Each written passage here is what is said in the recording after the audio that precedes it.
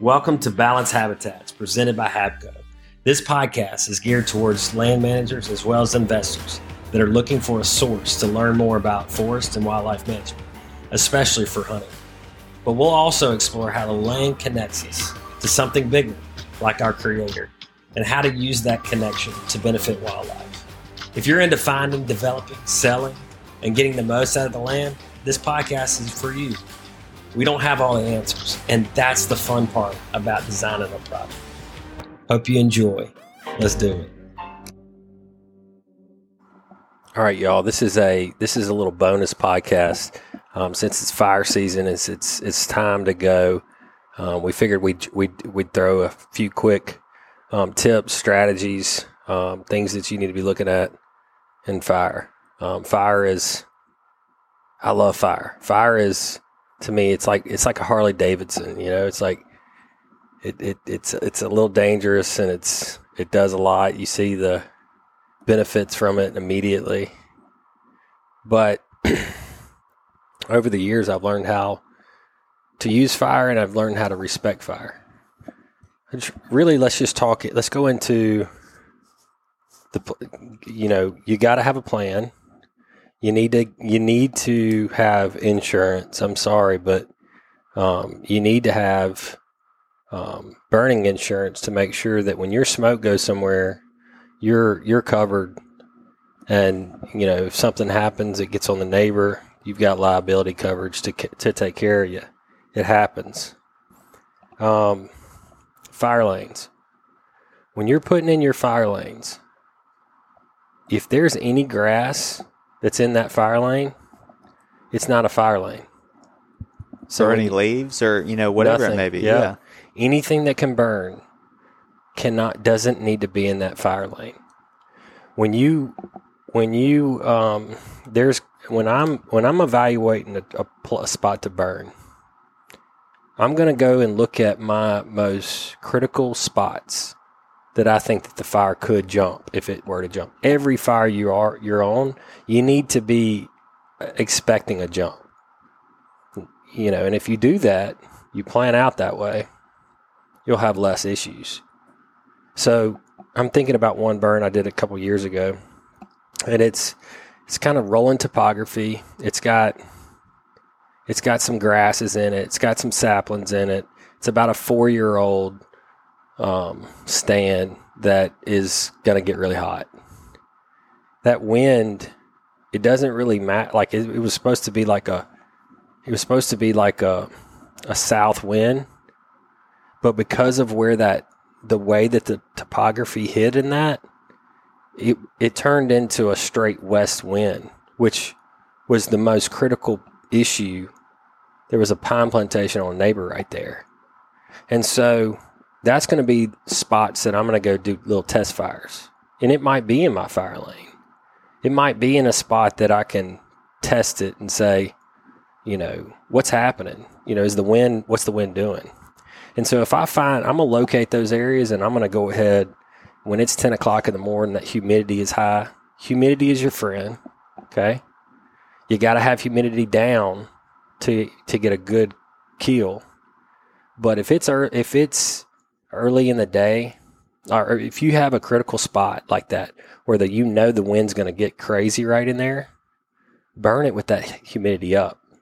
That way, you're going to get the wind. The wind's going to do things for you. It just eliminates the risk of burning that area when you don't want to have a low humidity. Yeah, if instead of burning that at 2 o'clock and that being your prime 2 o'clock burn, you go ahead knocking that out.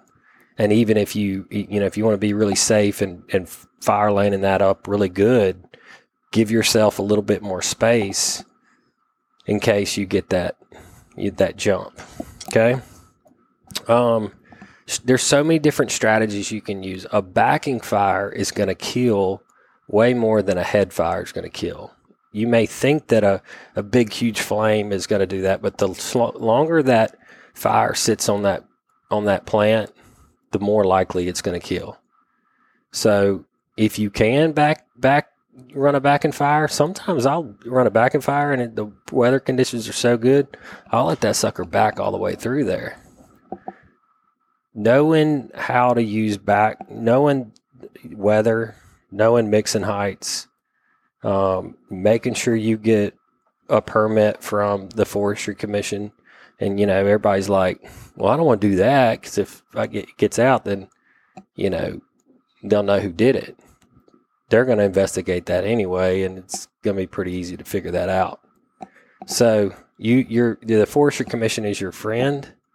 They're going to have eyes in the sky. They're going to be checking on your burn throughout the day. And it's a white plane around here. I know the sound so well. It's like, oh, that's them. And that's a good thing. And so making sure that you do that, making sure that you don't burn if you don't have the right conditions. You'll use up all your fuel load. And you won't accomplish anything. That's right. I want to stay right there for just a second because I think it's important. I think that a lot of people make mistakes right there because your fuel load that's your ammunition. That's your opportunity to really change and get and accomplish your goals.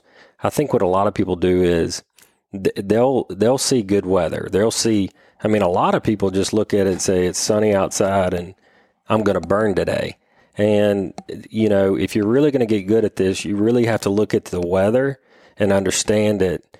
But more importantly, one of the biggest things that I see people make a mistake on is they don't take into consideration the amount of rain that we just had. And if you have 3 to 4 inches of rain, I'm going to wait until all that leaf litter is dry. Because I want to burn it all up, and I don't want to risk losing my fuel load and not accomplishing that goal. So really look at your weather conditions, but also look at what happened in the past week or two. So be careful. When I'm evaluating I evaluated a burn for a client this week, and I went out there, and the fuel load is it's right on the edge. Meaning it's been about a year since they thinned the pine plantation. And some areas are good, but then some areas are not. And what I'm going to do there is, one, I'm going to let the landowner know, look, we might not get a good solid burn here. But you got to realize that's a whole year of growth that if you make one mistake by burning it too quickly, you're putting yourself a year behind of accomplishing a goal. So fuel load is a big deal. It's really just understanding not only how to use the fire, but how to encourage certain things and how to discourage certain things. I've got a burn that I'm going to be doing, and I really want to go burn this area right now. It's full of sedges. It's got a lot of sweet gums in it. If I don't do something right now, I'm fixing to lose this area to a bunch of sweet gums. So we talked about last week about, just top killing some sweet gums. What I'm going to do is I'm going to actually wait and hold that fire until the growing season to where those buds are completely out, and I'm going to smoke it. And then, hopefully I get some kill on those.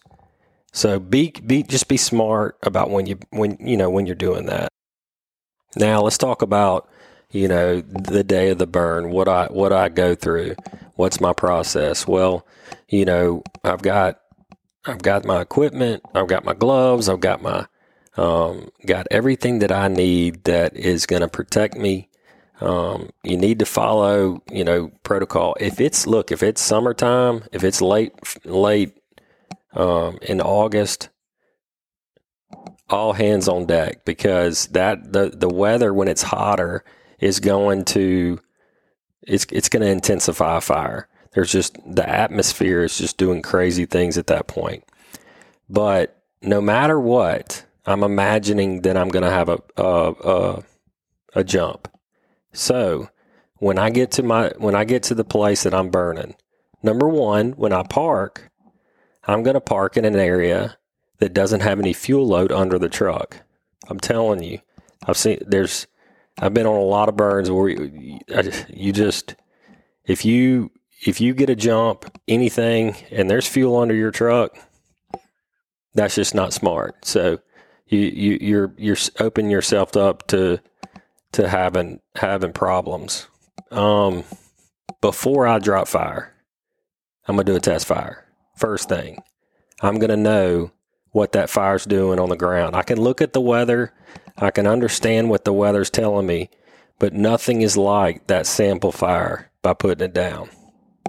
I'm gonna ride my boundary lines and make sure there's nothing in that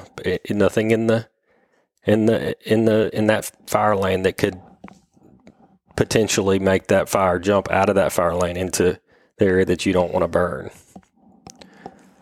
I'm going to have a plan that if things go bad, what do I do? Who do I call?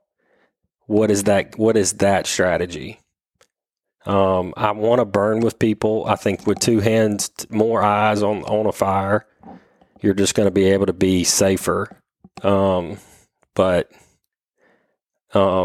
your fuel. How do I decide on that? I like metal 5-gallon diesel cans. You can get them at Forest's suppliers. You can kind of open it and the fuel drops really easy out of that, which keeps it off your gloves or hands and that kind of thing. So really plan out those things. And the last thing, this is probably the biggest. You got a dead pine right on the edge of your fire lane. Fire gets into that inside there that you're burning. If fire gets in there, it's going to burn up into the tree. And when I have jumps, that is usually the issue. So that fire is going to burn. It might take 4, 6, it might take even a day for that tree to fall over. When it falls over, it's likely going to fall over in the area that you don't want to burn. You got to jump. So really focus on those when you're doing the fire lanes before your last look. Spot those things out and create little fire lanes around those so you don't have that issue. Those kind of things. Yeah, that's about it. Yeah, what do you think? Well, I think the biggest thing is just, knowing what to burn. Think through what you're going to burn. Think through if you want it to be a growing season or a dormant season or whatever it may be. Think through all that. And, if you want to experiment with, if all you've been doing is dormant season and you want to try a little growing season, do a little 2.5 acre plot. Just see what it does. I think that's the biggest thing is fire can be overwhelming, especially if you haven't done it a lot. And if you're just starting out, but reach out to people, that they'll help you. If you need help, figuring out burn conditions, or if you need help, trying to figure out what to burn or, where to burn. All of that, people can help you with that. And so don't be, overwhelmed by the fact that, fire can, jump the line and, can cause all sorts of problems. Break it down and, just slow down with it. And, I think that'll help you along the way. Yeah, it will. It goes back to what we were talking about a few days ago, which is, planning it out. You plan it out. You plan out what's the purpose of that burn? Is it for timber production or is it for is it for wildlife? If it's for wildlife, hey man, I know you want to burn that 100 acres, and I know you want to go ahead and knock that out.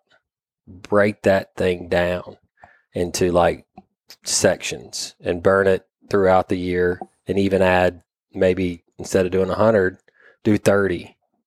You don't think smaller sometimes. Yeah. All right. So cool. So yeah, going back to what Jack said, reach out to people, use land management.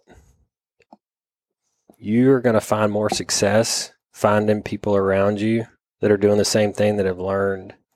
If one thing that I'm offering this year is, there's a lot of people that come and do your burns, right? And I like when I burn, I like to burn with people. It's fun. It's fellowship. And so, if you don't have the insurance, but want to have expertise and have that insurance, I'm offering basically you hire me for the day. I'll help you with the burn.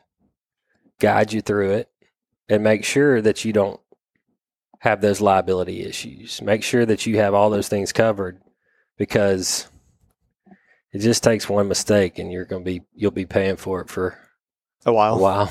Yeah. So, all right. So that's it. That's about it. We just want to give y'all a quick, y'all go get it done. Right. This is the season. This is fire season. And this is to me, this is the best time of the year. This is the time that everything's been dead and you're out there working the land. So y'all be careful, have fun. If you need us, call us. Be glad to help. See you.